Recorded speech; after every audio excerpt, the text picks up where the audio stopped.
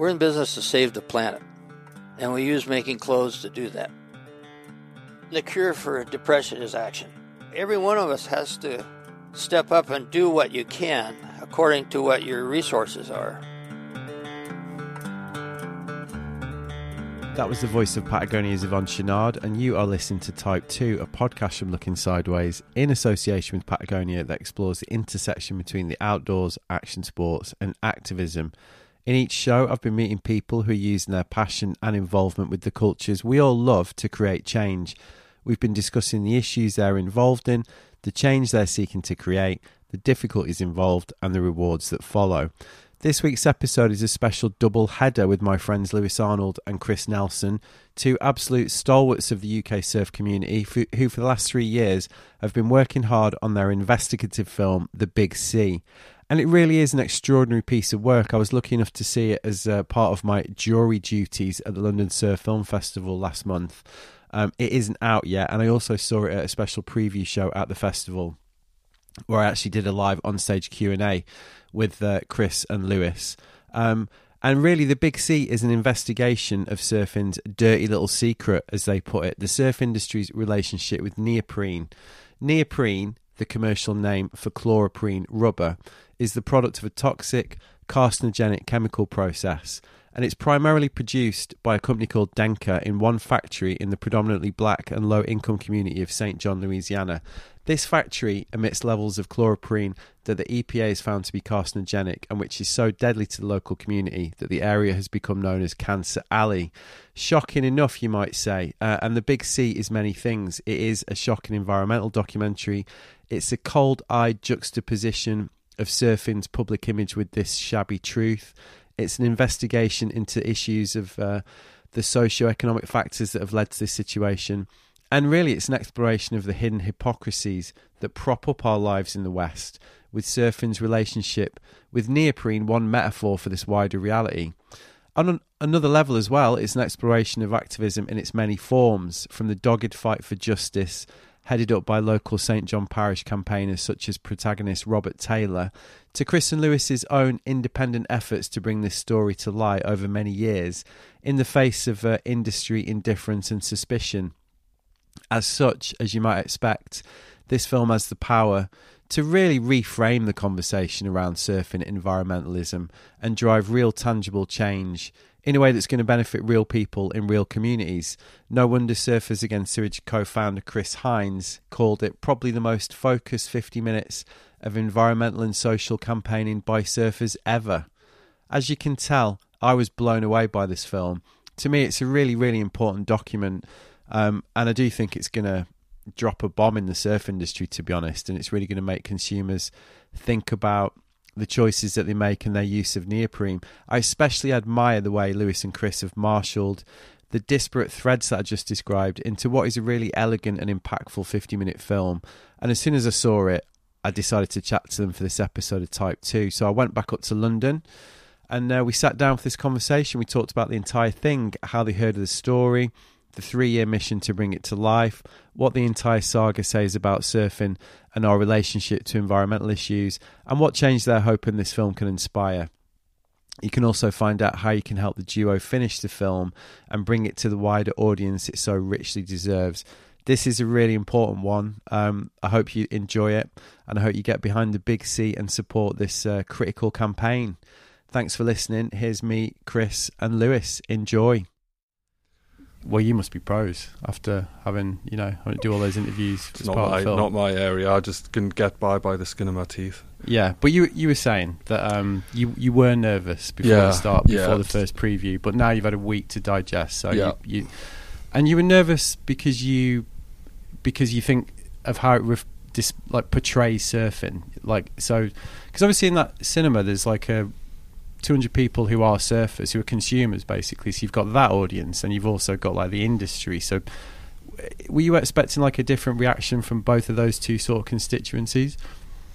Yeah, I mean, there probably is a demographic in there where we're kind of preaching to the converted a little bit. But there's a lot of different types of surfers, and there is going to be a lot of surfers who don't want to hear this. Do you know what I mean? I mean, me personally, I didn't really want to hear it. Like, I'm quite protective over surfing.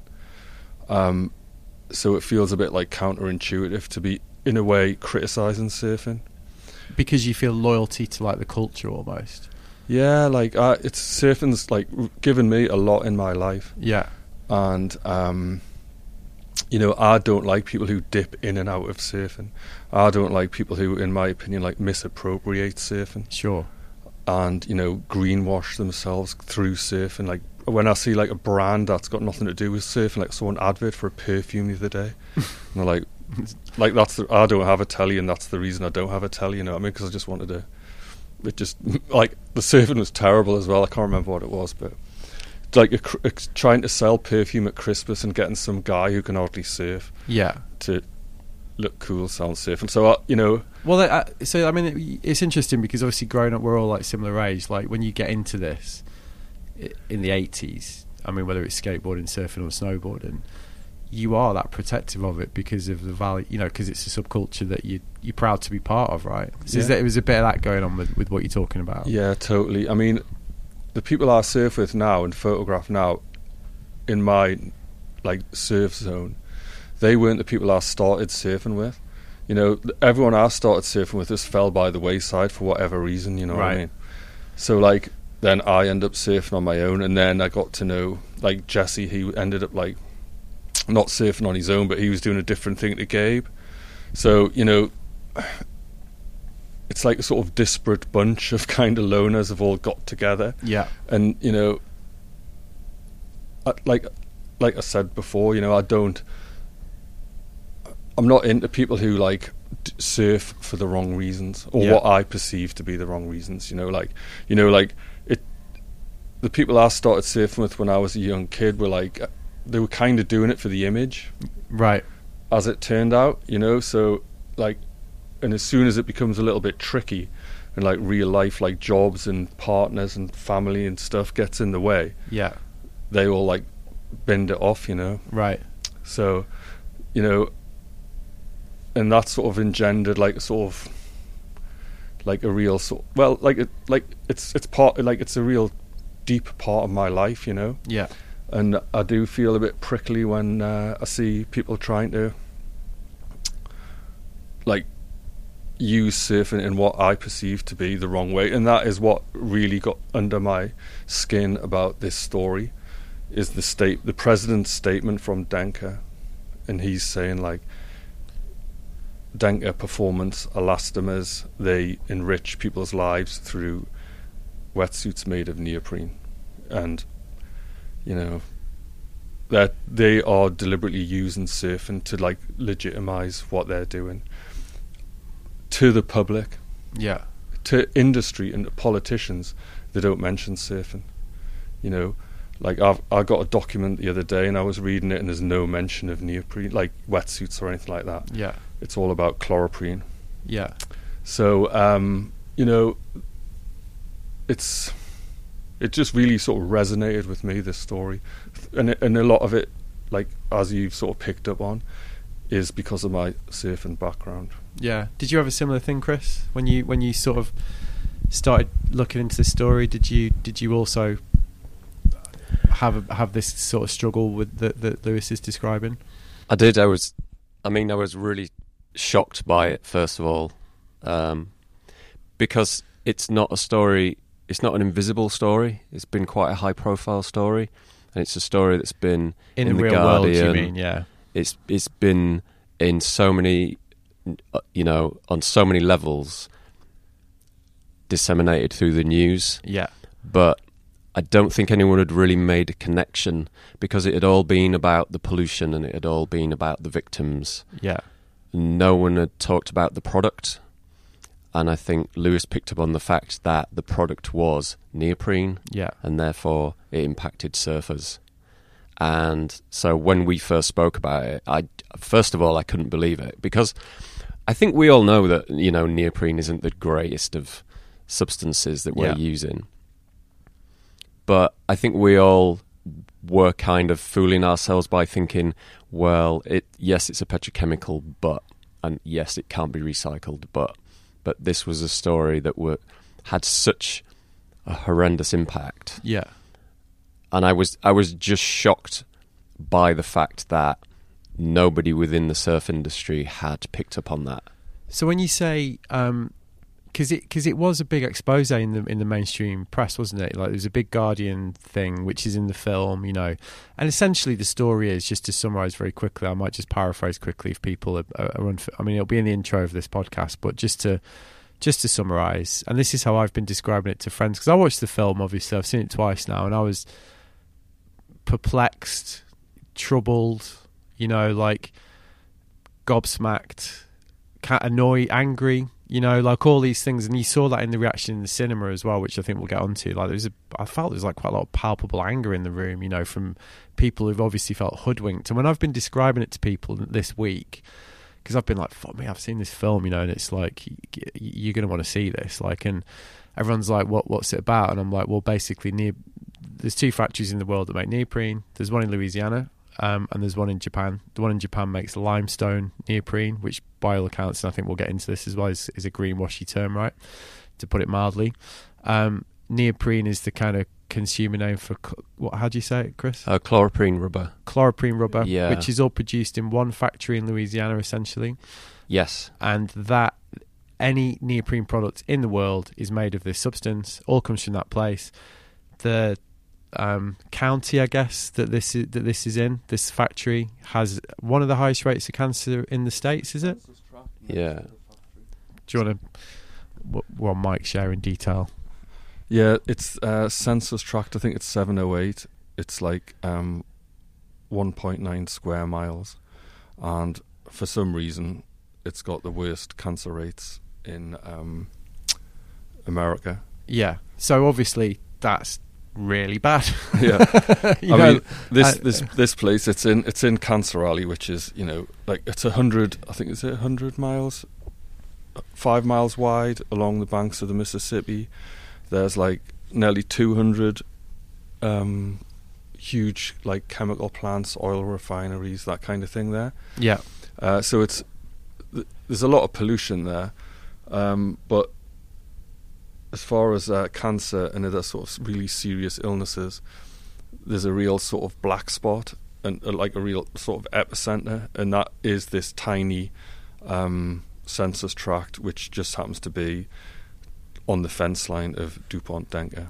So it's like the worst bit of the worst bit by a long way. Yeah. So the top line story is that the production of this substance that makes the wetsuits that we primarily surf in, yeah, is contributing to massive rates of illness amongst real people in America who have obviously got nothing to do with the subculture that we all take part in. Yeah, so it's causing it. It's more than contributing to it, I'd say. It's like directly causing it. So obviously that's a problem. And you, yeah, so I mean, I imagine people listen to this that are just coming into this kind of cold and are a bit like, what? You know, like, because that's certainly, I imagine that's what you two were like, right? So as I understand it then, so Lewis, you first came across this story, right? And did you come across it from these kind of mainstream news reports that we're talking about, this kind of wider expose of this situation? Yeah, totally. I mean, like, I used to work in mainstream media, and a colleague worked at The Guardian, and she knew that I was a surfer, and she just, like, sent it over. Have you seen this? And that was it, really. Right. And then I spoke to Gabe about it, because I knew they were using Ulex or starting to use Ulex. To Gabe's obviously Gabe Davies, yeah. Surf kind of category manager at Patagonia, isn't he? Yeah, I think he just started there. Yeah, he would have just started there then. And you go way back with Gabe, obviously, from the Northeast scene. He used to ride for Quicksilver. Yeah, a long time. So, and he said, it might be something that you could look into. That's what he said. And at the time, I was studying for a master's, and I wanted something like quite meaty to base my master's on. Right. And so I decided to go and see what was going on. So you went over there and so this is just you on your own, just like, okay, I'm just gonna. And did you have any? plan beyond that, or was it just like, I'm just going to go and sort of check out what's going on? Well, no, I wanted to photograph it and make a film about it, but just as a, not in the form that the Big C is. It was more of an artistic statement about it, if you like. Right. I was studying it. People like, there's loads of photographers that've done things about like Monsanto and things like that, and it was more of a sort of like an art project, not like the sort of newsy element. The documentary element was missing, and but I managed to do it, and I brought it back, and I submitted it to the London Surf Film Festival, as was, and didn't hear anything back for a while, and then eventually Chris got in touch, and saying like he liked what I'd done, but he didn't really think I'd kind of done the story justice. There was loads of like assumed knowledge in it, and it wasn't like backed up with facts particularly. It was like if it's art, you kind of can't really get sued for that easily. Do you know what I mean? So sure. It was a lot looser and a lot just not as well thought out. It was a bit of a hand grenade. Like, some bits are still in there, and a lot of the ethos of the film, that original film, a lot of that's been retained, but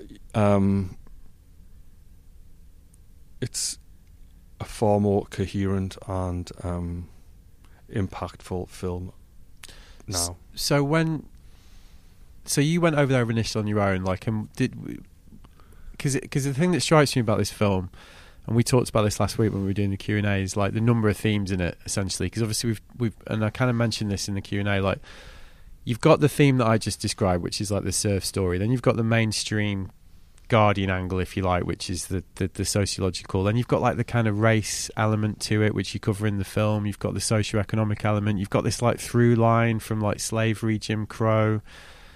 It's a massive topic, Then you've got the kind of surf industry, greenwashing, so many layers to it. And I think the thing that I said to you last week was, I'm so impressed how you've got all that into 45 minutes. But when you first went over them, was that where you started to, Lewis, like, discern the number of threads to this story? Because I imagine when you first start trying to get your head around this, it's like, well, where do you start? Especially as an independent filmmaker who's just kind of going on there on their own coin. I mean, it's not like you were backed, is it, by anyone? No, but I'm a photojournalist, really, so it's just a case of getting on the phone. And as soon as I got to sit down with some of the residents there, particularly this chap Robert Taylor, who is a force of nature, even at I think he'd be like 80 now. Once I got his confidence and he told me the situation as he saw it, then that kind of all the stuff beyond surfing became apparent. Yeah. Like, I'm not clued up in American history particularly. He's the changes in America that he's seen and that he told us about. He like unveiled all those aspects that you've described. Yeah. And it was incredible when I talked about surfing. He was just like he hadn't put he hadn't connected those dots. Not at all, because it's so far removed from his lifestyle. Yeah. And weirdly, there is surfing there. There's like Poncha Island. It's not that far away. It's like a few hours drive. You can go surfing in that like. I never went because there was no surf, but there is like a little surf community nearby. Right. But that's like a total white thing. I don't know, it was just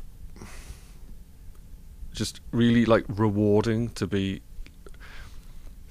that insight, particularly from Robert. Yeah. Because he's like I'd never met anyone like him, Like, it was really daunting for me, like, to go over there. I bet.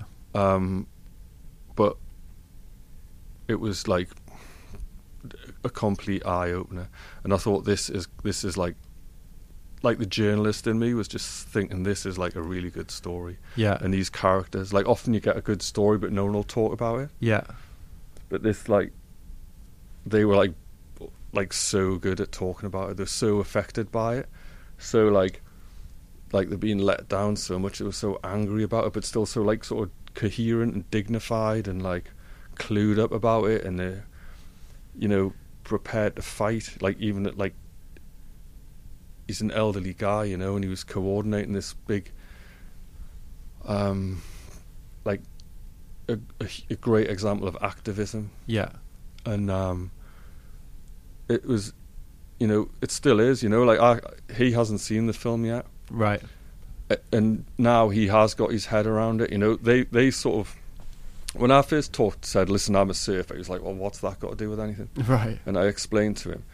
And they're so, like, they've been let down so much through the correct channels trying to fight this, that it was almost like, okay, well, maybe that is maybe targeting or letting the consumers know, the people who are consuming the products that are killing us, letting them know about it, maybe that will change it. Yeah, because I guess sorry to jump in, but I guess from their point of view, when you try to raise it, I imagine from the way you convey it in the film, obviously they've done the classic sort of thing where they've gone to the company and they've gone to government, and they've tried to go down the legal route, right? They've tried to effectively hurt them that way, you know.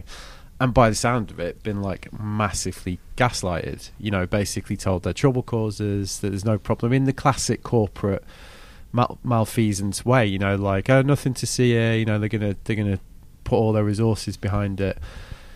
And yeah, I can totally see like how you would have come along and gone, well, actually, there's this whole group of people that have just got nothing to do with your world that are benefiting from this, essentially, you know. Like, yeah, that is another way for them to express their activism, isn't it? And Chris, like, one of the things that struck me about you had a real good rallying cry last week, because, you know, obviously when people in the room, like I say, were pretty wound up, and you were like, but surfing has the capacity to change this, because if we can harness this, you know, anger and upset that everyone in here is feeling, and I think most right-thinking people, when they see this film and they understand this story, are going to be like, this is just not right, you know. You know, you were quite positive about surfing's, you know, you were almost like, this is a chance for surfing to put its money where its mouth is, essentially, you know, in trying to change this. I think the thing for us is, you know, Lewis and I went back a second time, and when you sit in a room with somebody and they tell you their story and they tell you about how many members of their family they've lost to cancer, or how many of their members of their family have got an autoimmune disease that the doctors have said is probably caused by their exposure to these chloroprene emissions, it makes you quite angry, and you come away and you go, I just want to drop a bomb on the surf industry. Yeah. Because some people have known about this, you know, in the industry, and have ignored it. But at the same time, you know that consumers can drive this change, because, you know, we all watch these programs, these documentaries about environmental horrors, and at the end you can be quite depressed, because it can be like, well, what can we do? Yeah. But I guess the good thing about this story is there is an alternative that is out there, and that is natural rubber. Yeah. Which, and Luce and I have spoken to so many people in the industry, and they have all said that Ulex is as good as neoprene now. I mean, it's taken a while to get there, but it is as good as a neoprene wetsuit. Therefore, there is an alternative. So, as consumers, we need to be pushing the brands to use that. Yeah. You know, and I felt from the film there was quite a groundswell amongst the people who were there. Oh, for sure. But like a willingness to do that. Yeah.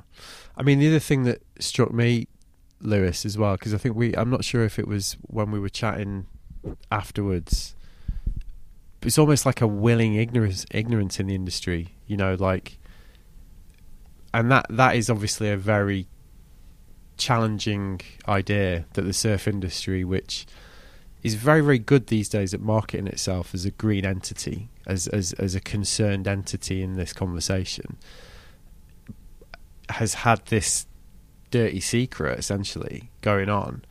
And I think you would did I imagine this, or were you saying that, you know, they don't even know where like some of the materials come from? Like they don't, you know, there's if the provenance of some of these products, there's almost like a willful ignorance about it, you know, like out of sight, out of mind. Am I kind of on the right track there? Is that something that you found when you were researching this?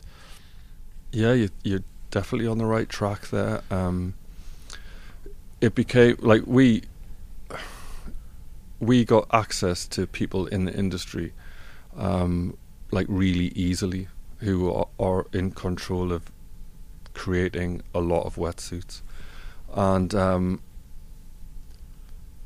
I was surprised that we got that access, and they were quite like loose-lipped, you know, and they told us, we already knew this to be fair, but they told us that they did know about this issue, but you know, they didn't really, they hadn't felt empowered to do anything about it, really, because of the bean counters within their companies. So like, it's, you know, chloroprene rubber is at least 65% of a wetsuit. So it's they haven't thought of changing that, but like the liners and stuff like that, and the zips and the threads, they can change all that and recycle all that and brag about all that. But the bit that's actually sort of linked to environmental racism in a really bad way, they haven't thought about changing. They and it became like apparent that we had conversations where I was saying, well, do you know what this is doing? Do you know where this comes from? And they were going, no, we don't get it from there. And I goes, oh, I think you do actually. And they goes, no, you don't. And it became apparent that we, after like, you know, not that much research, we knew more about their supply chain than they did. And these are big companies we're talking about. It was, you know, it was something after we interviewed Chris Hines. He was talking about it, and he changed my thinking of it. Like, I was kind of thinking, oh, you know, surfing's been taken for a ride here, but really, surfing's known about it. It hasn't. So surfing hasn't been getting taken for a ride. Surfing's just been putting its head in the sand, and like companies like car companies, which I'd assumed would be terrible for the environment and terrible, you know, polluters, they are actually changing, you know, with electric cars and stuff like that. They are like open to change and trying to improve things. And Chris Hines said, you know, like tech companies and stuff, they know every little component and the sort of where that's come from, the impact of that, because they don't want to have anything in their computer or laptop or whatever that, you know, if they can help it, that's not polluting. But surf companies, they've just like, since the 70s, they haven't done anything. You know, there's been like, other than the natural rubber that's around now through Ulex, there's been no like initiatives, because there hasn't needed to be. Like, I know neoprene is good for what it does. Yeah, well, I mean, it works. Yeah, so I mean, it's like, you know, got amazing, hasn't it? Really, like performance-wise, but they've known that it's like that it's linked to environmental racism. That essentially, it's causing the deaths of like black people in Louisiana, and that's the fact of it. You know, you can't. And they've just put profit ahead of that, knowingly. And if they say they don't know, I would dispute that, because I've been told from people. I've been told by people who've told them. Yeah. So, you know, and they admit they know, but they've just decided not to do it, just to gloss over it. And it's just like new brands starting, like selling, it's like perverse, you know, like selling like super expensive new wetsuits now, starting brands now using neoprene. And it's just like a really distressing situation, but it's just, I don't know, I just think it needs to be like I'm not here really to tell anyone like what to buy or anything. That's not my. I've got no right to do that. But as a journalist, I have got the right to like get the facts out there. Like, I've surfed for a long time. I've had loads of wetsuits that have come from there. Yeah. But I wouldn't have bought them if I'd known about this. Yeah. And that's the thing, And the surf industry, it is. There's a lot of people in the surf industry who are good surfers, and they got jobs at surf companies. And they're from the sort of heyday where like environmental issues might not have been spoken about or considered even, but times have changed, Yeah. and they sort of haven't. Yeah. So that's why, one, it was easy to research, and two, it's been allowed to happen, I think, Yeah. I mean, one thing I will say, and Chris, I'd be interested to know what you think about this. Like, when we were, you've pitched it pretty inclusively still, because editorially, you used the phrase earlier, like, you want to drop a grenade on the industry or a bomb on the industry or whatever, but you haven't really done that in the film. Like, you've not. It's actually not as overt, the criticism in the film, as perhaps it's coming across in this conversation, which I think is fine for this purposes. And I'm really interested in that editorial choice, because I think one of the themes of this podcast is the need to bring people with you when you have these conversations. Like, if you're gonna try and, especially consumers, like, a big part of this debate that we're having right now is basically consumers, if they're going to make a difference, often have to make a choice, and that choice can appear to be detrimental to them, to their self-interest. I mean, that's a huge argument that the fossil fuel industry will make, for example. So you've pitched this quite carefully, I think, because you've certainly put the criticisms in there, but you've not beat people around the head with it. You've kind of juxtaposed it with beautiful footage of surfing, like the quotes and the conversations with people. It's very powerfully put, and it's inarguable, but it's not like a rant, So that was a conscious choice, I assume. Yeah, because I think you want people to watch the film, but then weigh up the facts, and come to their own conclusion. I think, there's a lot of strands to the story that we wanted to weave in. And we wanted people to come away and make their own choice, and I think we didn't want it to be preachy. We didn't want it to be, try and blow up the industry. But we did want to point out what was happening, and also point out a lot of the greenwashing that there is around surfing. I mean, one of the things that we're just doing now on the post-production side is, covering all the legals. And one aspect of that is going to the surf brands and offering them a right of reply where they've been directly referenced in the film. And you kind of get a real sense of that, in that the main thread of the film is there is a company, Denka, that produces neoprene in Louisiana and in Japan, chloroprene rubber. And whether the surf brands are buying directly from Cancer Alley, which is a hideous thought, or they're buying from the Denka branch in Japan, they're still buying from the company Denka. Yeah. And Denka is the company that runs the plant in Cancer Alley. So whichever way, surfing is tied to Cancer Alley.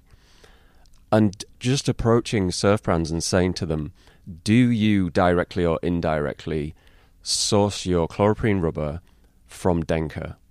The replies you get back are just hidden in all this kind of fluffy language where they go, we source responsibly our neoprene from Japan. Yeah.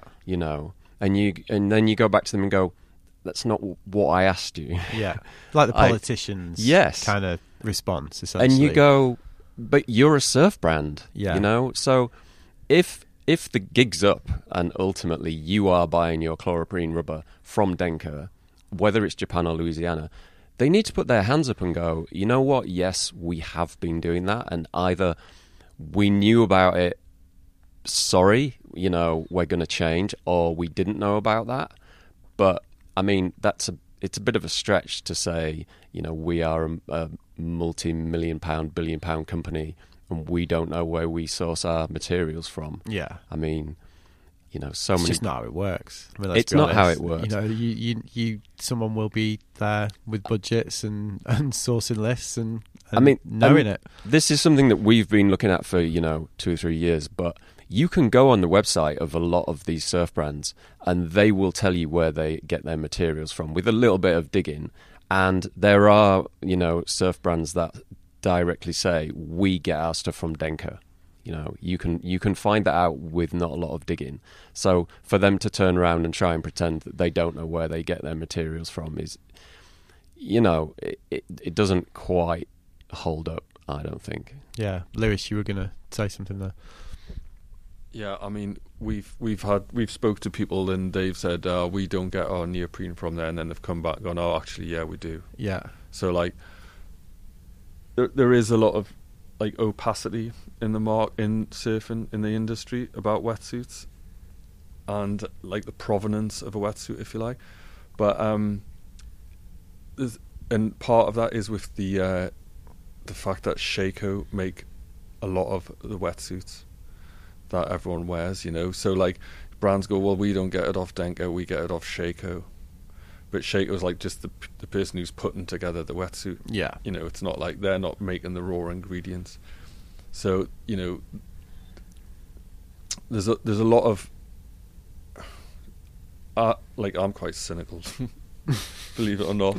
But there's a lot. I never guessed. There's a lot of deliberate, you know, as mentioned in the film, smoke and mirrors. Yeah. You know, well, it's marketing, isn't it? You know, I mean, Yeah. it's the name of the game, unfortunately. And there still is, like, since we've been making this film, I've noticed, like, you know, I devour surf media, like, you know, you know, every surf mag I'm reading it and stuff, looking at adverts and seeing what's going on. And I've noticed, like, a shift in the language. Like, it's quite rare now for a brand to even mention neoprene in an advert, you know. Right.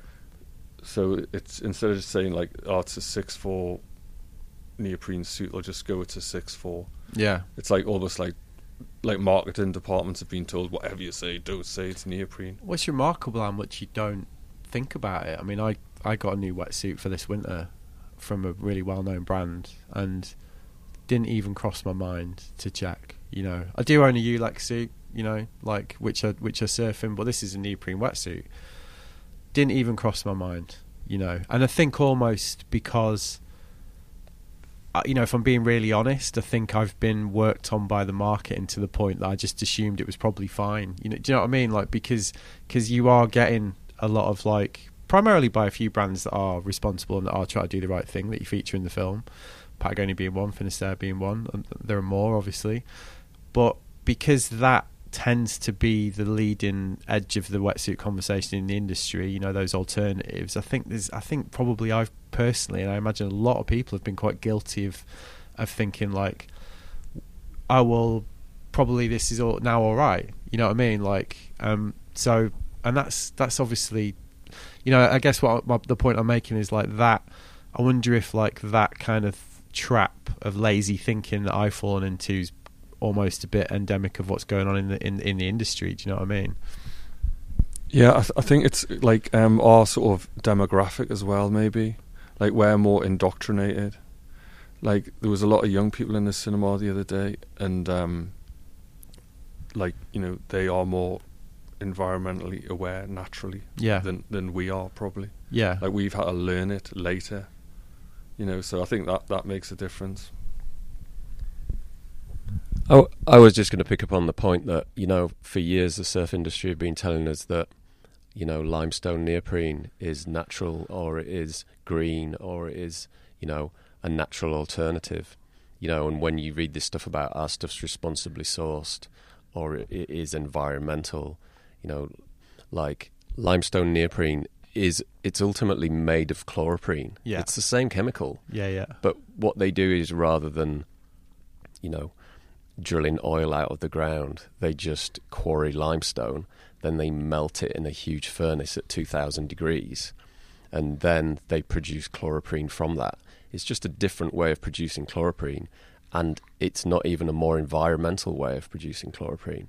It's still exactly the same, base material that they're making the wetsuits from. Yeah. And so I think we've all been told that this is a natural alternative to neoprene, or a greener way of doing it. Yeah. And if you look on websites today, they will still be saying, green wetsuits that are made with limestone neoprene. Yeah. But it's just chloroprene rubber. It's exactly the same thing. Could you talk, Chris, a little bit about this thread of environmental racism as the phrase that you used, Lewis? Like, there was somebody in the audience last week that used the phrase ecocide, and this is a real theme of a lot of these big scandals, isn't it? If you think of the DuPont scandal as well, like, it's effectively like lower income, ethnic minority communities tend to be the most affected by this. And I think my understanding of American history is pretty rudimentary, but it did remind me of something like redlining. You know what that is? Like, where effectively, let's put the black and the poor people in that shit part of town. Like, where, there's evidence based that literally happened post Civil War Reconstruction. And that has had a huge impact in the ability of those communities generationally to get out of the situations that they tend to find themselves in because of these systematic societal attempts to marginalise them, essentially. And this squarely sits into that. I can't remember the guy you were talking about in the film, Lewis, but he's talking about the fact that he built his house, American dream, moved there. Someone dumps a factory next to it, and then so can you talk a bit about that? Because obviously that must have been one of the most challenging themes to sort of sensitively deal with in this project. And the history there goes back further, because the Pontchartrain works, which used to be owned by DuPont, which is now owned by Denka, actually sits on what used to be a slave plantation. That detail is just horrifying, isn't it? Yeah, and that was one of the biggest sugarcane producers in America, and then there was a government initiative that allowed, because black people could not get loans and they could not buy land, and there was a government initiative that allowed people to buy a parcel of land if they built their own house. Right. They called it sweat equity. And that's what Robert did, and he built his own house. And then, because there were these large tracts of land and the local government were trying to attract factories, they basically built these huge factories next to these people who had been told by the government, you can buy this land and this land will be yours and your children's, and you can pass it down from generation to generation. And it was their chance of the American dream. Yeah.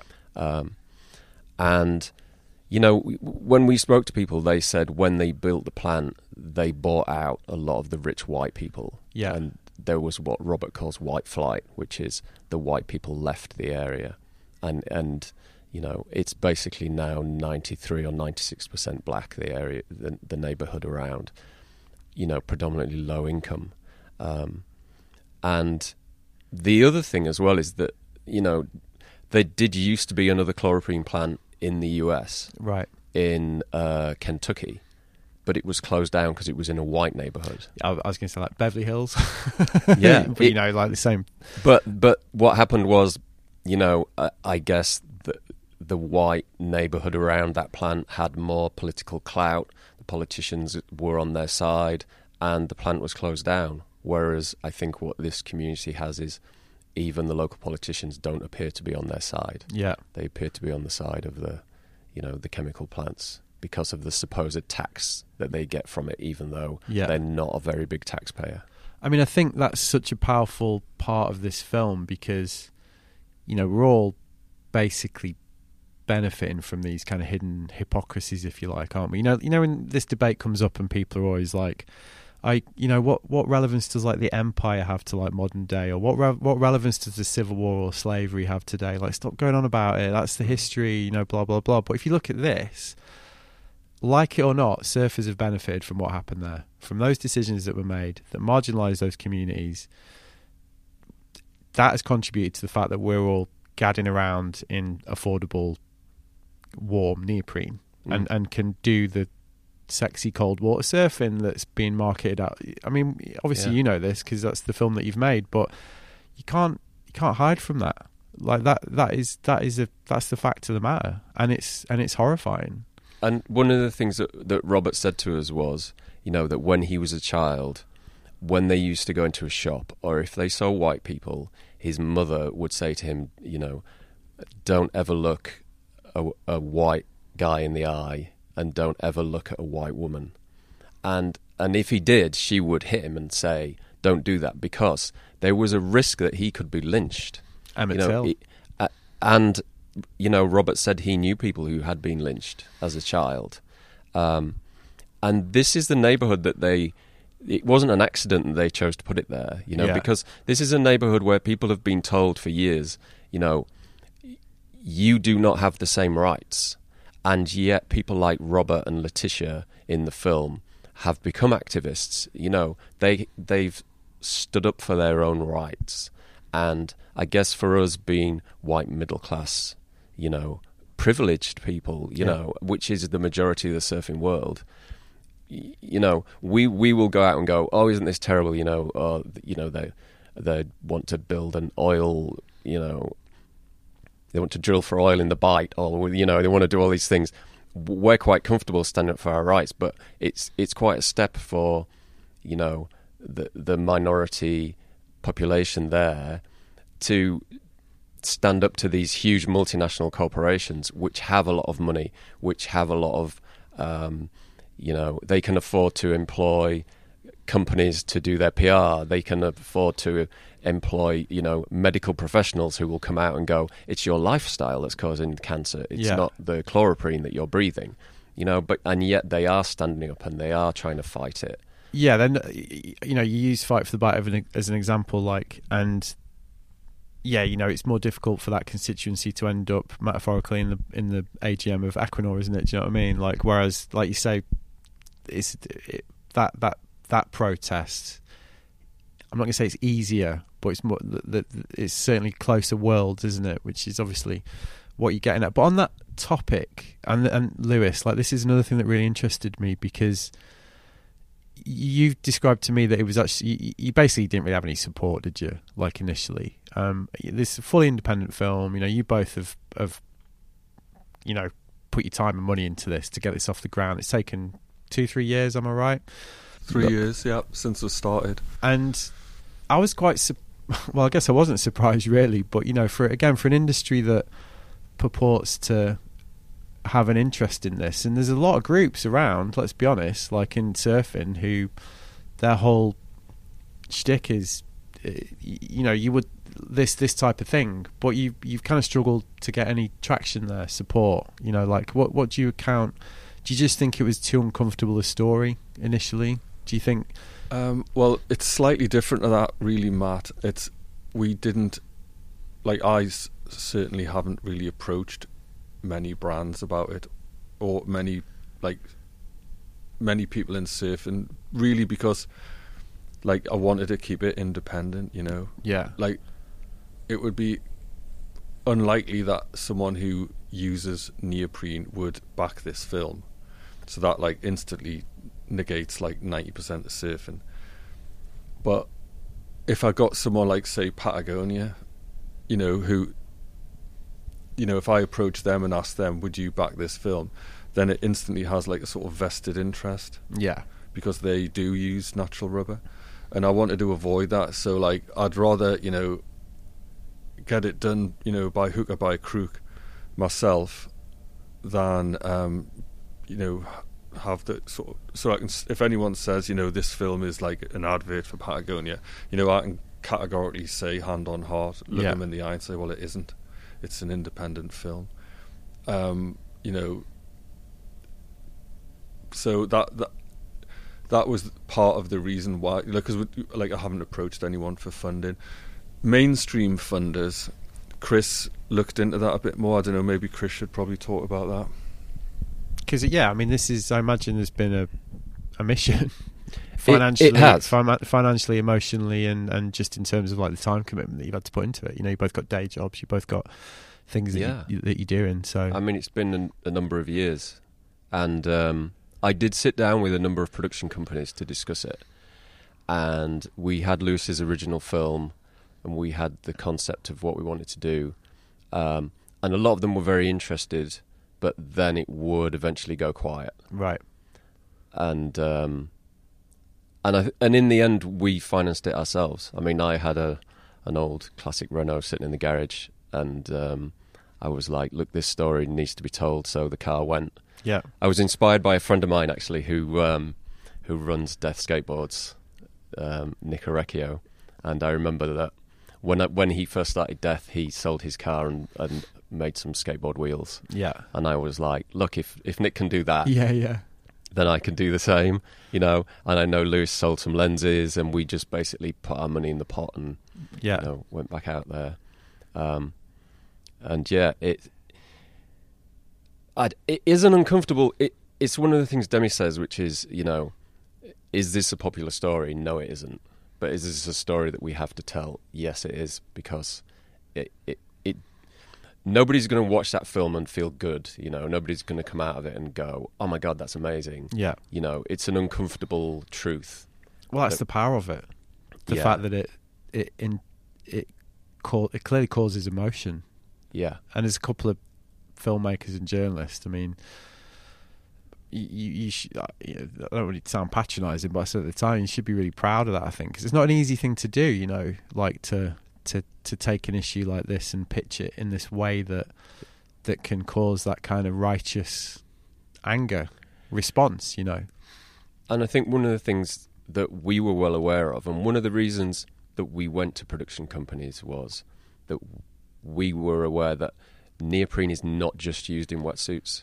It's used in a lot of other products, and by a lot of other big brands. And we thought, if we can get surfing to change, then we can get these other brands to change, and then that can positively impact these people's lives. Because I guess for years documentary crews have been through, and if you go online, and Google Cancer Alley, you'll see there's been a lot of content about Cancer Alley. Yeah. So people like Robert, I mean, Robert must have lost track of the number of interviews that he's done. Yeah. And I think Lewis and I were like, we don't want to go and interview Robert and then be those people that disappear. We want to interview Robert and then be able to go back and go, look at what's happened. The surf industry stopped using neoprene, or has pledged to phase out neoprene within the next few years. And then hopefully that'll roll on to the other big brands that are using it in running shoes and, leisure wear. And, it's a bit like get the ball rolling. Yeah. And hopefully it can start to snowball, and then other brands will start to look at what they're doing and make a commitment to change. And that's the hope then with this. That's because that was going to be my next question, basically. Like, what are your kind of aspirations for this? That it will start the kind of movement that you just described?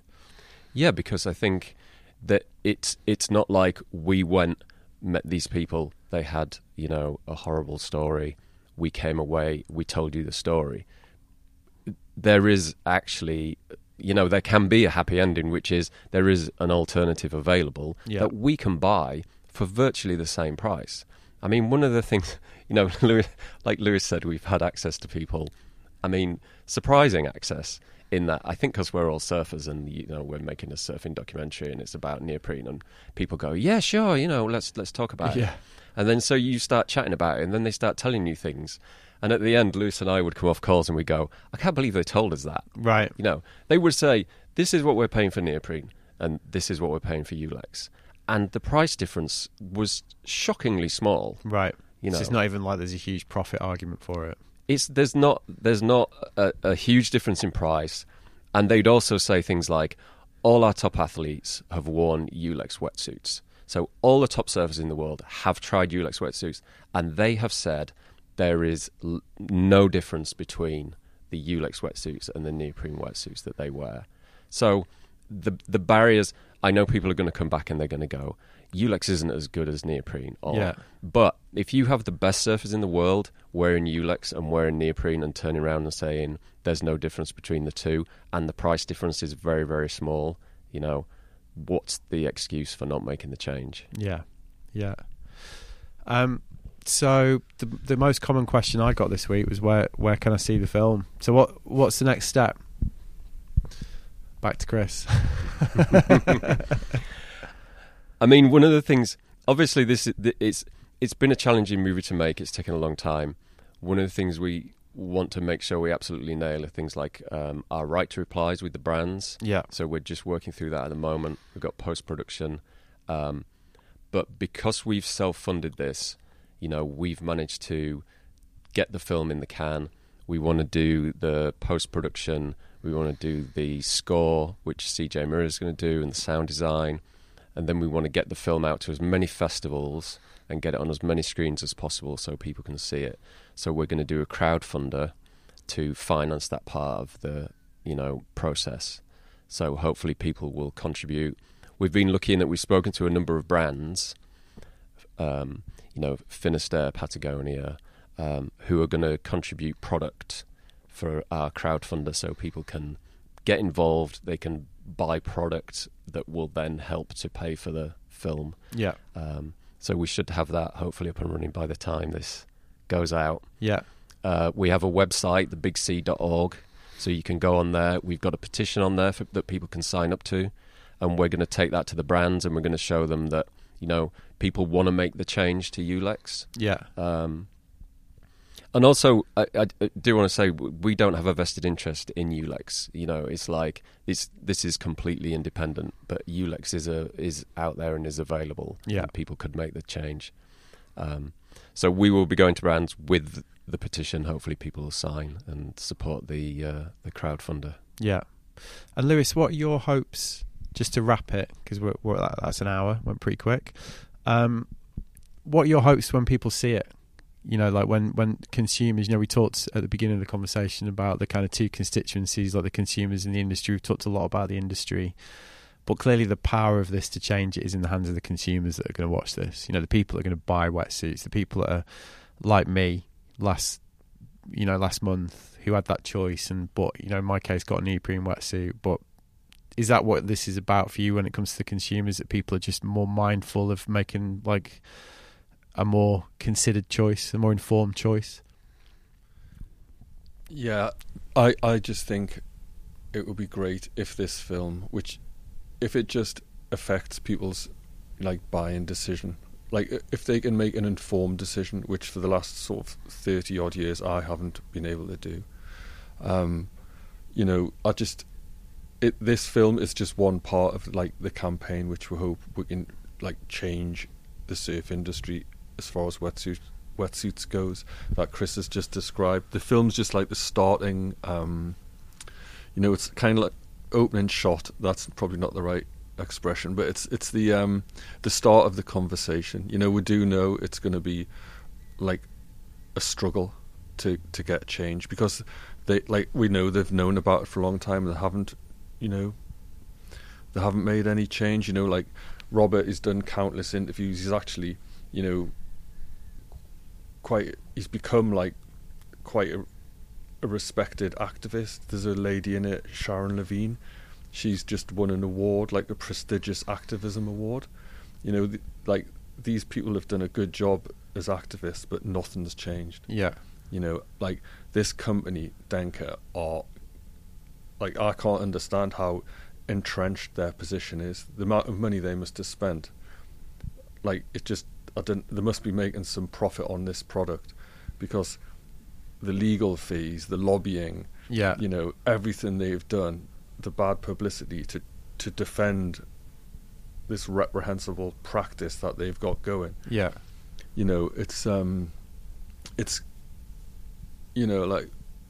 It's going to be a tough battle, but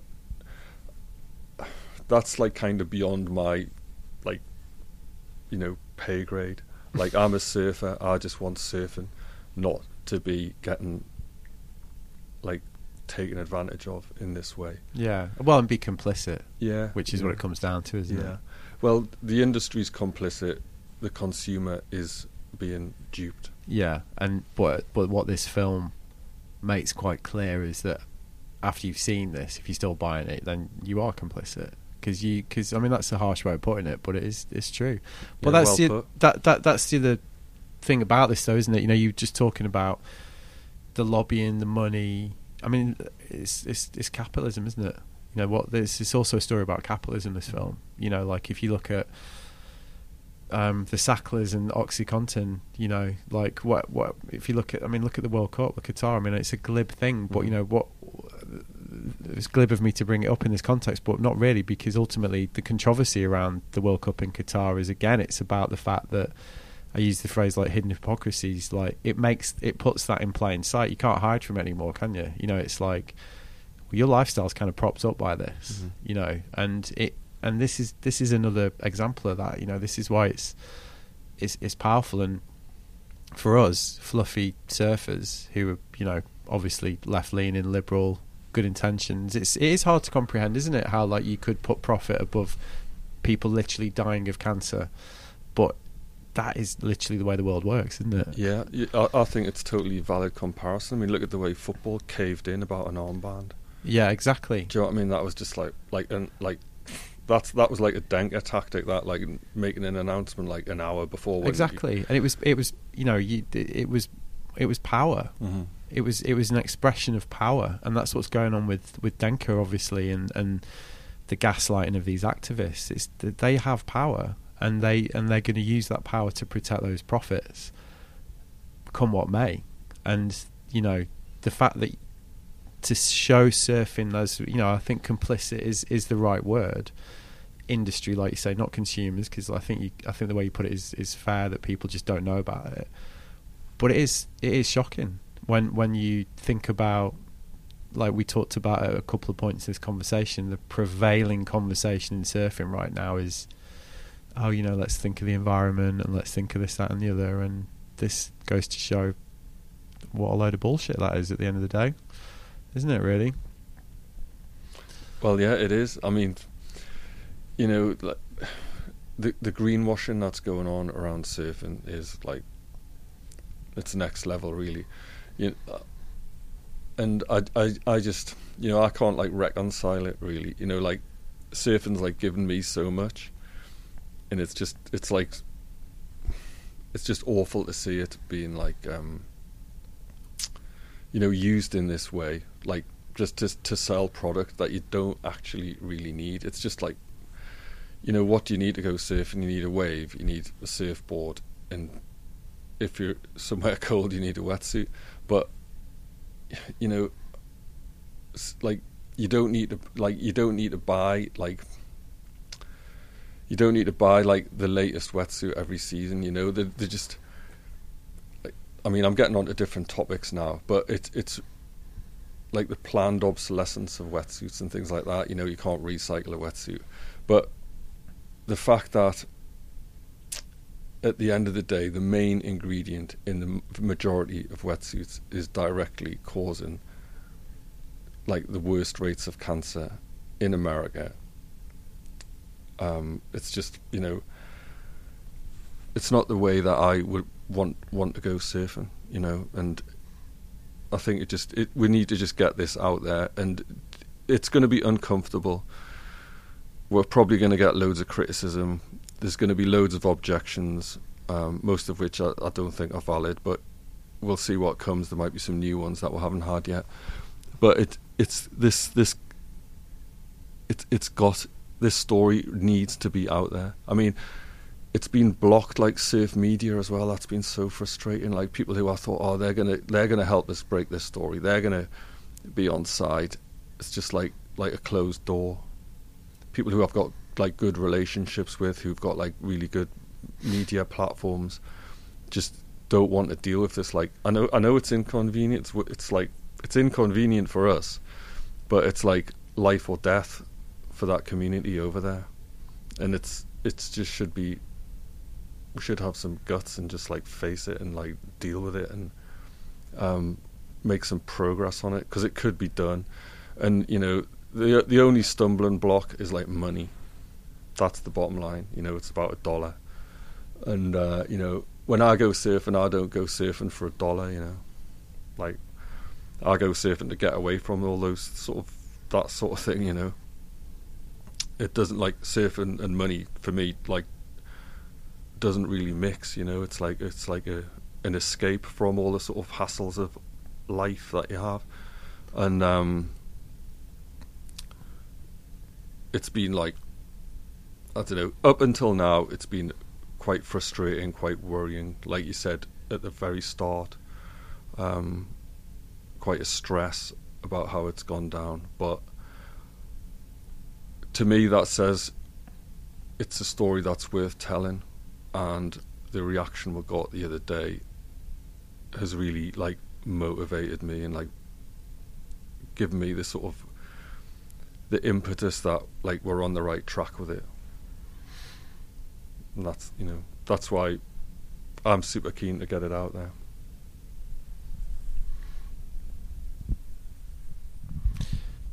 Yeah, final words, Chris, just to wrap it. What would you like?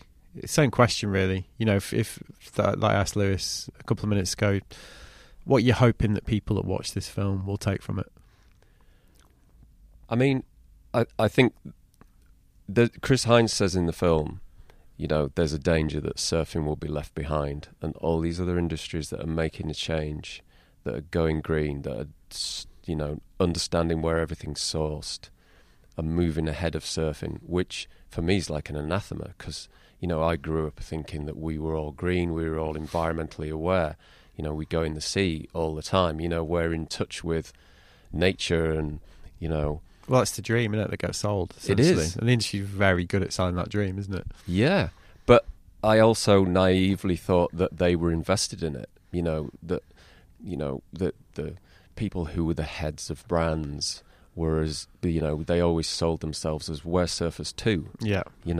You never thought, oh, well, they're just capitalists trying to make as much money as possible. Although we all work in the industry and we know that there's definitely an element of that. But yeah. You didn't want to think that they would be going, oh, well, we're buying product from Cancer Alley or from a brand, a company that has a factory in Cancer Alley. For me, that's like, where is surfing at? If we're at that point. Yeah, what does it say? What does that say about surfing? Yeah.